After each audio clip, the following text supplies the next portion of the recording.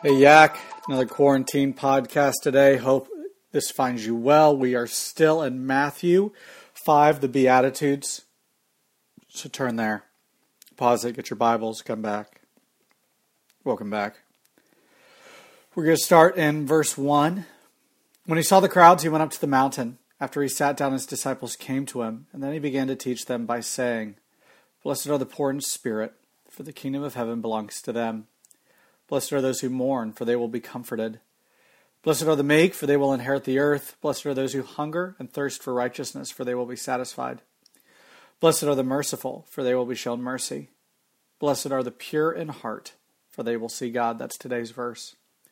Blessed are the peacemakers, for they will be called children of God. Blessed are those who are persecuted for righteousness, for the kingdom of heaven belongs to them. Blessed are you when people insult you and persecute you and say all kinds of evil things about you falsely on account of me. Rejoice and be glad, because your reward is great in heaven, for they persecuted the prophets before you in the same way. We are blessed, we are at verse 8, blessed are the pure in heart, for they will see God. Well, what does it mean to be pure in heart? What does it mean to be pure in heart? I think the best way to describe it for you is a pure in heart are those who have a single-minded devotion towards the Lord. Their focus is on God. When they make decisions, God is not left out of the equation, but questions are asked about whether this will honor him or whether this dishonors him. How do we do that? How do we do that in the midst of everything else that is going on in life, right? Now, when I was your age, when I was a teenager, I hated math class. I hated it. I don't think it was because I wasn't good at math. I got A's in math up until 8th grade, and then I had a teacher in 9th grade that was less of a teacher and more of a baby. She was awful. And that kind of threw me off because you kind of needed geometry moving forward when you dealt with algebra and everything else.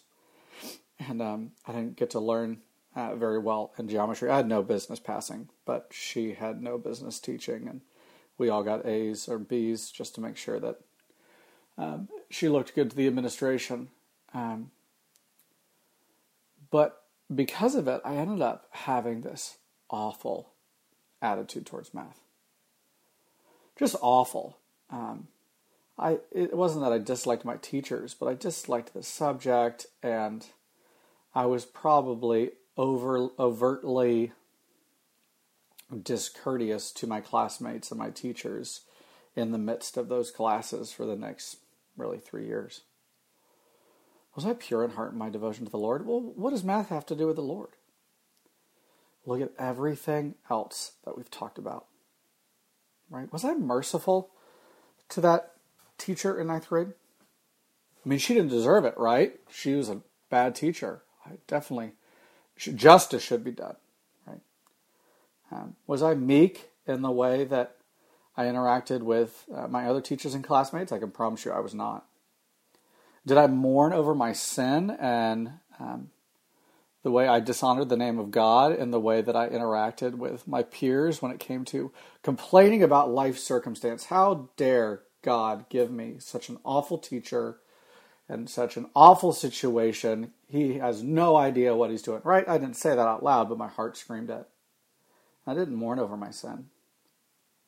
I was self-righteous and prideful about it.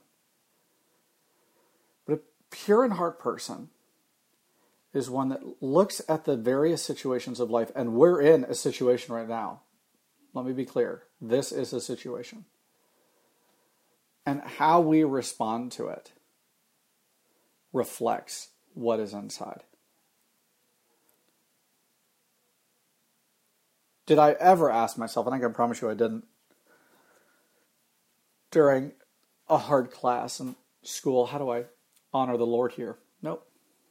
I was caught up in just being frustrated and mad and wishing I understood the concepts better.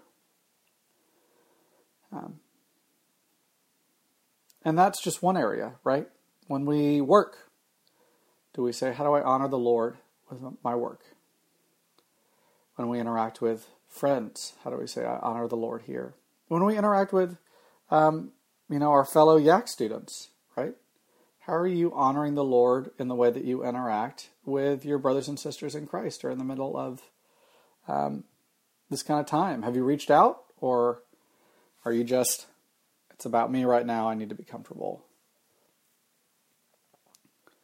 Is devotion to the Lord at the tip of your tongue? And if you're like me, probably isn't. And I need to be reminded that my joy,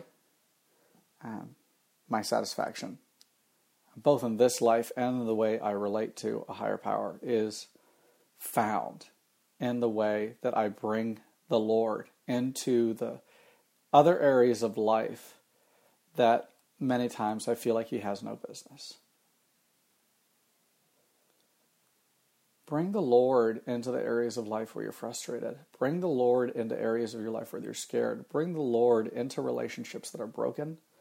Bring the Lord into relationships that are not, but have the chance to even reach greater heights. Ask yourself today, plead with the Lord today, Lord, give me a pure heart.